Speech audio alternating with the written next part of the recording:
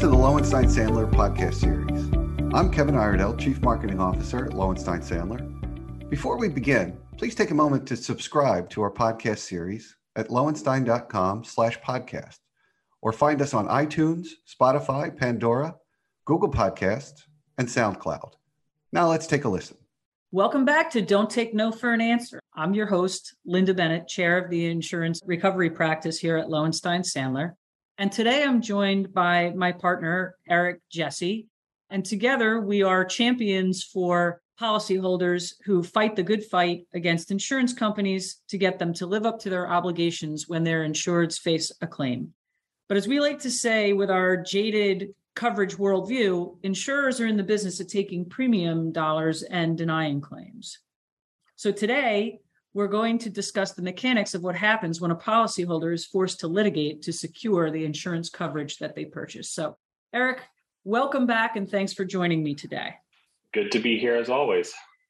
All right, let's set the stage here. So, you're a policyholder, you've made your claim, and in a surprise to no one, the insurance company denies it. What do? Are you racing right to the courthouse to vindicate your rights? So typically you're not going to race to go right to the courthouse when an insured denies coverage, unless there's, a special circumstance or special reason to do so. So one can be always pay attention to statute of limitations. So if this is a claim that's laid dormant, make sure you're racing to the courthouse if the statute of limitations is approaching. And policyholders need to be aware that sometimes policies will actually shorten the statute of limitations that applies. Another reason why you might race to the courthouse is just based on forum selection and choice of law. Policies are typically silent on where a coverage lawsuit can be filed or the applicable law that will govern. So, particularly where the outcome of the case could turn on which state law applies, a policyholder might want to file suit first and get to the courthouse sooner rather than later to get a strategic advantage. And that's certainly something that the insurers will be thinking about. So policyholders need to have that same mindset as well. Yeah, Eric, two things I want to comment on there. I think you're dead on right. On the statute of limitations, one of the things that our clients want to know is when does that statute begin to run? So, you're right. It is an important consideration. But why don't you tell our listeners when the statute of limitations typically begins to run? Yeah, typically it's going to run when that denial letter arrives. So it's not necessarily when you put the claim in, it's when the carrier has denied coverage because at that point they have breached the policy. So that's when the cause of action truly accrues. Absolutely right. And as you said, the forum selection, that is the first place that you need to go look, though. When you get that denial letter in your hand, you're right. Most policies are silent, but not all of them are. And so that is really an important first step when you get that denial letter to see, is there a particular jurisdiction that you have to file in? And as you said, if choice of law really matters, it is important to be first, sometimes to the jurisdiction where you want to have the fight. And one other special reason I would add to the mix is in some jurisdictions, it actually works to the policyholder's benefit if the insurance company is the first one to race to the courthouse. So, for example, in New York, when an insurance company sues the policyholder there and the policyholder prevails in establishing coverage, that actually creates a fee shifting provision where you can hand the insurance company the bill for that declaratory judgment action. Whereas if you, as the policyholder, file first, you're not going to have that fee shifting in play. Yep, absolutely. So as you and I like to joke from time to time, when a policyholder purchases the policy, what they're really paying for is the ability to negotiate coverage, right? After a denial, a policyholder shouldn't take no for an answer, hence the reason for the name of our podcast. So what is the usual next step after you've got that denial letter? Yes. So if you don't need to race to the courthouse for a particular reason, what we typically want to do is really test the waters and see if the carrier is open to negotiating coverage or if they're truly at a no pay or a low pay position. And so there's kind of three categories we can end up in. A lot of times insurance companies are just denying claims in the hope that the policyholder will read it and give up and will just go away. And so they've just, saved on defense costs or settlement or indemnity. So what we typically will do when we get a denial letter is we will prepare a letter on behalf of our client to the insurance company explaining why they're wrong and why we think there's coverage and why they need to be stepping up. And so, sometimes when these carriers are sending a denial letter, they'll actually reverse their position and agree to provide coverage. So those are certainly the minority of the circumstances, but it certainly happens. The other category is, I'll call the agree to disagree category, where again, we're writing letters back and forth to the carriers where we're explaining why they need to step up, and the carrier is in writing continuing to adhere to their coverage denial. But there's messaging, maybe it's a lawyer to lawyer conversation that we're going to agree to disagree, but we're ultimately open to trying to negotiate a claim resolution. And so oftentimes that can happen through a lawyer to lawyer discussion or a settlement discussion, or it can happen in a pre-litigation mediation, which I think we've seen a little bit more of over the past few years. And then the third category here is just the no or low pay position, where the carrier is just, they are entrenched in their denial, and there's only one way you can get them to step up and pay, and that's by going off to the courthouse. Yeah, so here I think it is important to bring back around that concept of the statute of limitations, because as you said, Eric, there's these different pathways in front of you. Yep.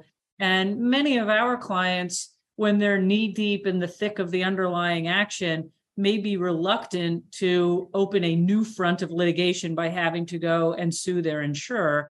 And so, as you said, it's important to keep your eye on that statute of limitations, because if the clock's ticking and you're close and you need to run into court, so be it. But what many listeners should understand is that the statute of limitations in many jurisdictions is anywhere from 3 to 6 years, because these are breach of contract actions. But again, that's where choice of law and applicable law comes into it. But sometimes that agree to disagree while things continue to develop in the underlying action is not the worst course of action. But let's do the deeper dive into, so the carriers dug in, sent that very clear message. Maybe you didn't hear me the first time, claim denied after we send that letter. And now you have to file the lawsuit. Either you or the insurer files the lawsuit. So at the very outset of that coverage litigation, why don't we frame out what are the typical issues that we're thinking about in the first, couple of months of that litigation? So after the policyholder, after they file the complaint or the insurer files the complaint, one of the things I like about coverage litigation, I think what makes coverage litigation different is that you have an opportunity to try and get a quick win for the policyholder. And this is because if a coverage dispute involves a liability policy and involves the duty to defend, a policyholder can file an early motion for summary judgment on the duty to defend. Many jurisdictions have favorable law holding that it is broader than the duty to indemnify. And so what courts really need to determine if there's a duty to defend are two things: the complaint and the policy, right? And so long as the complaint potentially triggers coverage, the insurer should have a duty to defend. And so you can file that early motion with those two documents and try and get that quick win. Another issue that we see coming up very early in lawsuits is the forum battle. And this is something we've been seeing more and more of, where a policyholder might file a lawsuit in one jurisdiction and the insurance company, because of more favorable law that they perceive in another jurisdiction, will run into that court. And so now you have to have, in addition to maybe defending the underlying action, now you're fighting a coverage action on two fronts as you're trying to decide what court will ultimately hear the coverage action. So great points, Eric. And I agree. One of the biggest benefits when a client is ready to run right into court while that underlying action is proceeding is it's a pretty big hammer that you can bring down to get, as you said, that quick win on the duty to defend. And then, there is a good technique that we can put in place to stay the issues of indemnity and potential insurer bad faith, but walk away very quickly with a lot of leverage on that carrier by getting that duty to defend put in place. So against that backdrop, once we filed that DJ action, how long does it typically take to get resolved? Are you in for a years-long battle? protracted coverage litigation, or is there a quicker, easier, more seamless path to follow? So the wheels of justice can turn slowly, even in a coverage litigation. We talked about the quick win you can try and get on the duty to defend, but once you get that quick win, you might be in a holding pattern as the underlying action is being resolved. And, but even with these quick wins and staying in the action while the underlying case is going on, right, the case can absolutely drag out. There can be factual disputes that need to be resolved in order to get the carrier to step up and honor a judgment or a settlement that's reached in the underlying action. And first party claims, that's not one where you traditionally can bring an early motion for summary judgment like you can on the duty to defend. So if you have a property or business interruption claim, you can expect probably a decent amount of discovery and discovery disputes and years of litigation. Well said. And one other factor in there too is how much the judge is going to allow by way of discovery. As you said, one of the beauties of a duty to defend motion is what should happen is the court will only look at four corners of the complaint and the four corners of the policy. But when you get into these types of entangled coverage battles with carriers, they will go through lots of paces to convince the court that a lot more information is needed before even that preliminary duty to defend motion can be decided. So, Eric, frame out for us, what are the kinds of claims that you're going to bring in that declaratory judgment action against the insurer? What's on the table in terms of the type of relief that you're going to be looking for? Yeah. So to start, one of the things that makes coverage litigation different is you can bring a declaratory judgment action. So even if the carrier hasn't denied coverage yet, or even if there are still open issues, you can bring that lawsuit and lock in your forum and your choice of law through a declaratory judgment action.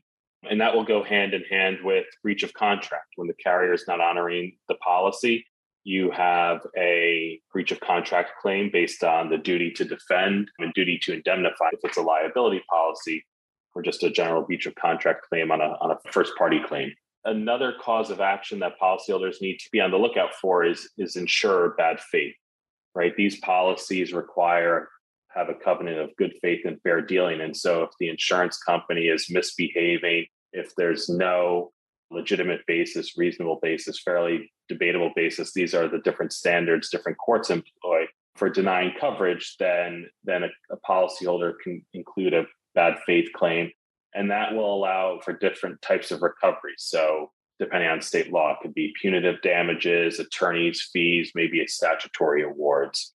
And then another cause of action to keep in mind is estoppel or waiver. Has the insurance company undertaken conduct that prevents them from ultimately denying coverage? Did they take too long to issue a coverage position letter, for example? Are they trying to rescind a policy, and did they accept premiums, for example? So you might be able to assert those types of claims as well. Or did they pull the rug out from underneath you? We've seen this movie before too, where the carrier's been in there defending, there's been no change in the facts, and suddenly they've said, you know what, I've changed my mind. So yeah, that's certainly a cause of action to include. I just want to come back to bad faith for a second and get your views on, are carriers scared or moved by bad faith claims being included in there, or is it just kind of, that again? I think it's the latter. Unfortunately, that's been our experience when we've brought bad faith causes of action. We continue to see bad faith that continues, in our view, through the course of the litigation even. And a lot of times what the carriers are going to try to do, and maybe this is one reason the carriers are less afraid of this cause of action, is they'll try and bifurcate the breach of contract and declaratory judgment piece of the case from the bad faith piece of the case. And so sometimes courts are amenable to that. And when they are, it really takes the sting out of that cause of action. All right. Well, this has been a good first session of the anatomy of a coverage litigation. We've talked about the ways that you can keep yourself out of court and actually still get the carrier to belly up to the bar and pay. And we've done some nice table setting of where the lawsuit gets filed and what are some of the causes of action. So I think we need to come on back next time to discuss, all right, now that we're in the thick of the coverage litigation, how's the rest of this going to play out? I really appreciate your insights today, Eric, and look forward to having you back to continue our discussion here. Absolutely. Looking forward to it. All right, see you next time. Thank you for listening to today's episode. Please subscribe to our podcast series at lowenstein.com/podcasts or find us on iTunes, Spotify, Pandora, Google Podcasts, and SoundCloud. Lowenstein Sandler podcast series is presented by Lowenstein Sandler and cannot be copied or rebroadcast without consent. The information provided is intended for a general audience and is not legal advice or a substitute for the advice of counsel. Prior results do not guarantee a similar outcome. The content reflects the personal views and opinions of the participants. No attorney-client relationship is being created by this podcast, and all rights are reserved.